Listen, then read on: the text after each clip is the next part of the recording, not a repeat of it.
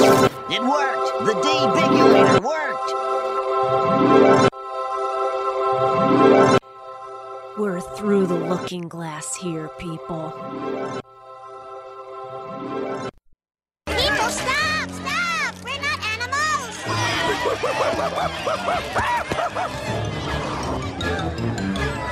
Take that!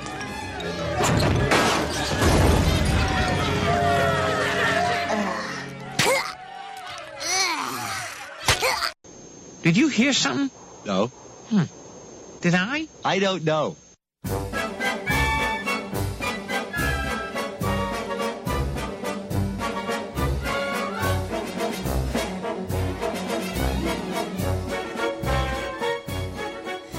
Ah, it feels good.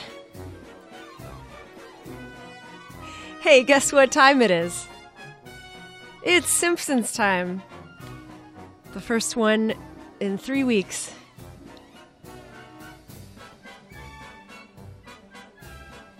So I've been itching to talk about They Saved Lisa's Brain, written by Matt Selman, and I don't want to say a standout of season 10 because season 10 was a very strong season, and I can think of like 5 or 6 that I like even better than this, but this one was certainly extremely funny. And I'm going to attempt to dissect it in reverse chronological order from the end of the episode back. For this is the landmark episode that features Stephen Hawking, and he does not appear until the end. Homer, your theory of a donut-shaped universe is very intriguing to me.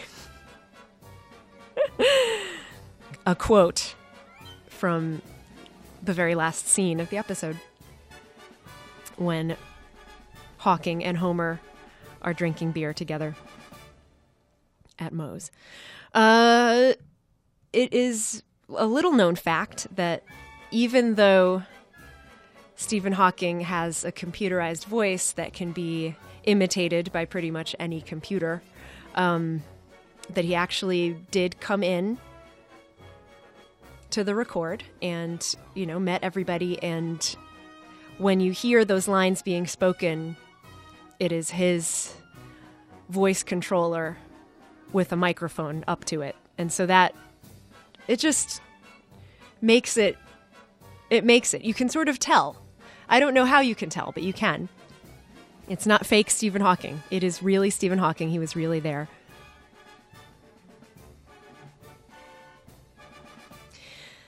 His appearance is occasioned by a change in regime at Springfield. Mayor Quimby was not quite ousted, but he absconded precipitously when he thought that the learned citizens of Springfield were aware of some corruption that he had been a part of. And so all of the people in Springfield who belonged to Mensa were in control of the town suddenly.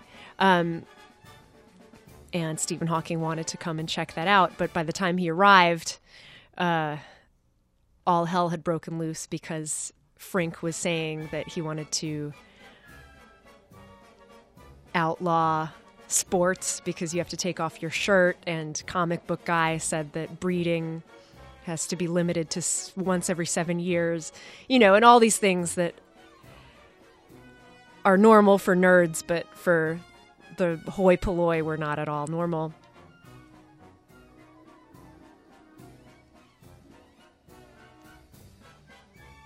And Stephen Hawking came to check that out and basically mocked them, saying that their utopia was more of a fruitopia.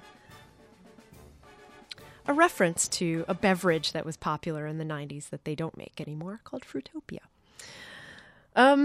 So, yeah, they have a lot of fun with Stephen Hawking, who is, by most accounts, the smartest man alive.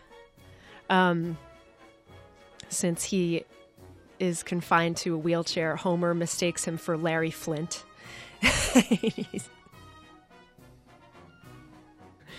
When he's starting to incite the mob after Hawking mocks them, he goes, "Larry Flint is right! Let's get him!" Everyone goes to the gazebo to attack all of the smart people.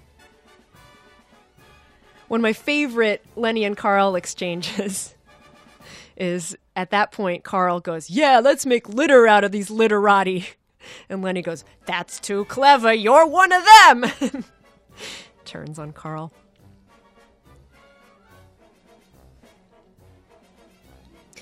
And there's a brawl, and Stephen Hawking goes, "Time for this hawk to fly," and turns into a helicopter. And that is the best.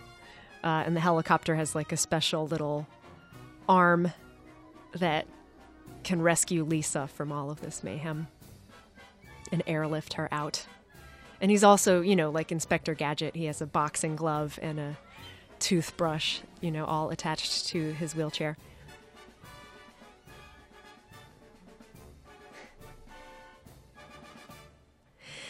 Stephen Hawking on The Simpsons. Amazing. I love it. The scene where the aforementioned literati confront Mayor Quimby is among my favorite Mayor Quimby moments. They're like, things in this town are going to change and, you're going to be part of it. Like, you're going to have to answer to us. Quimby goes, "Oh, I think you'll find that I won that lotto money fair and square." And he empties out the contents of his desk into a paper shredder. And then guys who work for him, like Secret Service type guys with sunglasses, come in, pick up the paper shredder and shred it in a larger paper shredder. Quimby then runs out of the office and is seen out of the window galloping on a horse towards a plane and galloping into the plane. The plane then takes off. And a second later, you see the horse parachuting down without Quimby. So that's him dispensed with. Very funny.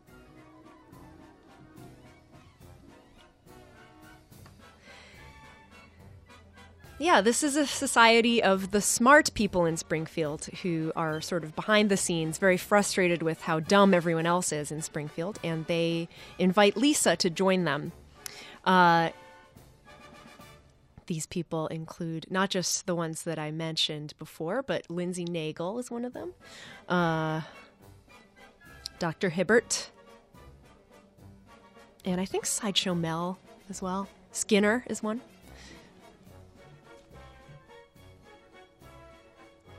But they have a secret sort of think tank / house where they all meet. And Lisa is welcomed into their fold. This is before they start squabbling amongst themselves, and when they're still very motivated by their idealism. She is shown around, and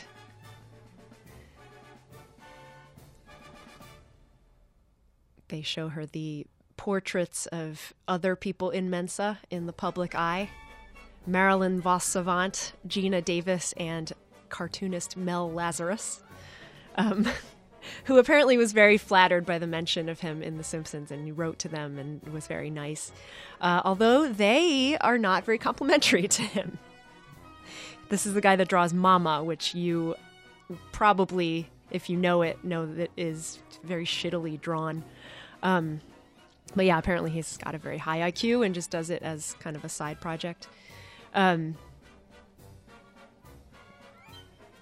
But after showing those 3 portraits, Frink is like, all tops in his or her field, except for Mel Lazarus. Anyway, the reason why they invite Lisa to their cabal is because she has an op-ed printed in the paper that nobody she knows will read. Flanders doesn't want the opinion of anybody living. That's a pretty funny exchange between her and him. Homer only wants to read about a bra sale. And, Reverend Lovejoy only likes books for his book-burning mobile. Pretty funny visual of him driving away with the fire in the back of the van.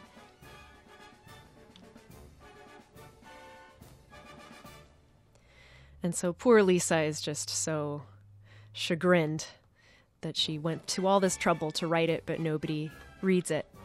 But then finally she gets an anonymous letter folded into a paper airplane and thrown to her into her window. And that says about the club that she is now going to be a member of. And she has to bring a pie.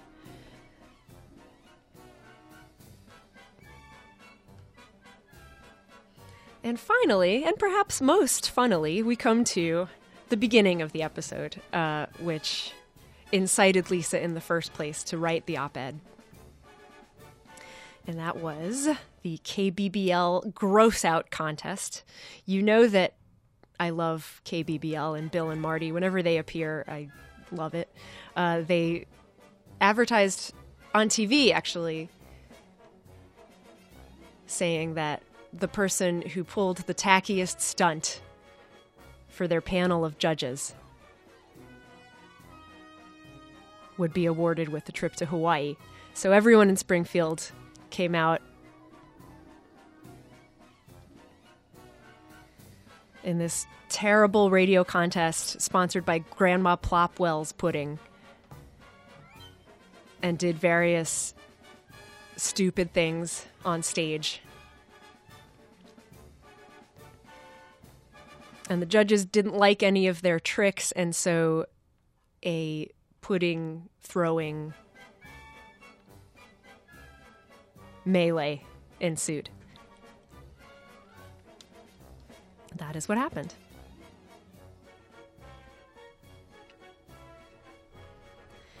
And here we see really, right afterwards, we see the funniest joke in the entire episode, even including the Stephen Hawking stuff.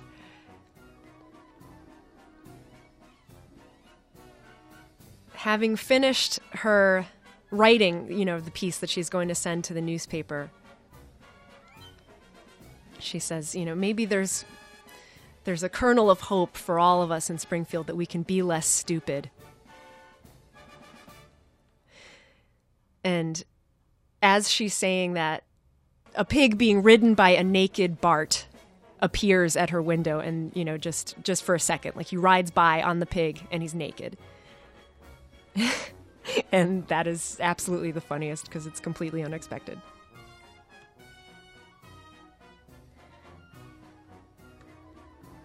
But yeah, there are pigs as part of the Gross Out contest. Otto has himself swallowed by a snake. Kirk Van Houten dresses as a giant baby.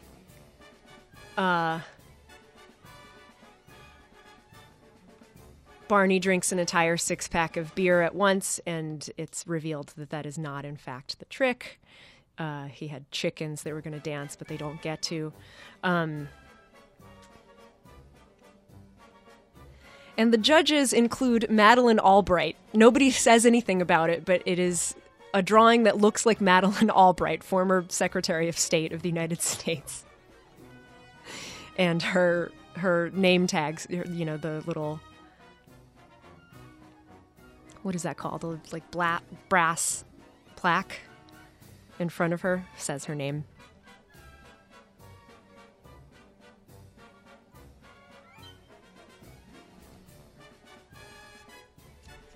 And also, I was so happy to learn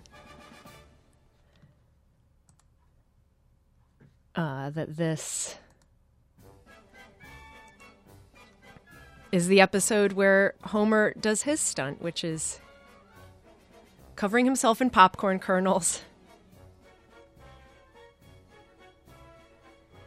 and taking hair dryers to his own body to pop the kernels while they're on him. I want to shake the hand either of Matt Selman or whatever other writer in the room came up with that stunt for Homer, because I couldn't have done it better myself. And he sang Hot Buttered. This has been Simpsons Time.